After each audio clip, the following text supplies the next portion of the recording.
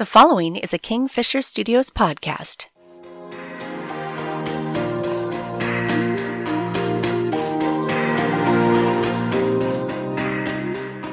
Don't worry about it. She wanted me to understand that what I give her for Christmas doesn't matter to her. If I give her anything at all, doesn't matter to her. I'm still deeply troubled, though. This is our first Christmas together, and I want everything to be special. I'm feeling upset because budget demands a modest gift, and the couple of really thoughtful gifts I had picked aren't going to work out. I believe her when she says that Christmas will be special because we're together, whether or not her gift for me is perfect. I don't know if she understands, though, why this is such a big deal to me. When I was 13, my family and I moved to Paraguay. We arrived just before Christmas. The money that was supposed to be available wasn't, and things were extremely tight for the first several weeks. We had a roof over our heads, but we had no furniture and very little to eat. Being a kid, my biggest concern was what was going to happen on Christmas. Would we get gifts? Would we have decorations? Would we have a holiday feast? These things were extremely important to 13-year-old me. Because my parents were noticeably stressed, I kept most of my questions to myself. On Christmas Eve, I asked my dad if Paraguayans put up trees. He said that they did, but not the kind we were used to. He said that we could do a tree if my sister and I wanted. Of course, we both very, very much wanted. My dad went out to the yard and pulled a leafy branch off the tree that grew there. He brought it inside and propped it up in a planter pot. He explained that the leaves were natural decoration. My mom wasn't content to leave it at that, and she began to look around for something to hang on our tree. The stove in the house was one of those old-timey gas units that had to be lit with a match. We didn't have much in the kitchen, but there was always a good supply of wooden matches. My mom started emptying the little matchboxes into a bowl.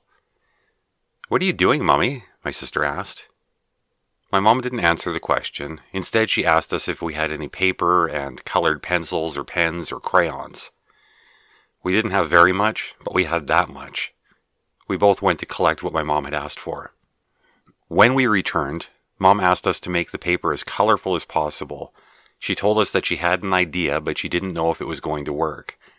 When we finished scribbling multiple colors all over a few sheets of paper, Mom started to use it to wrap up a matchbox like a tiny Christmas present. She tied a piece of string around it and hung it on our makeshift tree. "There," she said. "Let's do the same thing to the rest of the matchboxes." We eventually got them all finished and hung them on the tree. It wasn't much to look at, but we were thrilled to have a tree, any tree, regardless. For the moment, we had forgotten all about presents. When we woke up Christmas morning, we went to look at our tree. It was still there, almost exactly as we'd left it. But underneath the tree were two matching gifts. They were very small and wrapped in the paper that we had colored. We both started to cry. Mom startled us by speaking from behind us. "Sorry, kids, but we couldn't do much this year," she told us. Dad came around the corner looking like he felt like a total failure.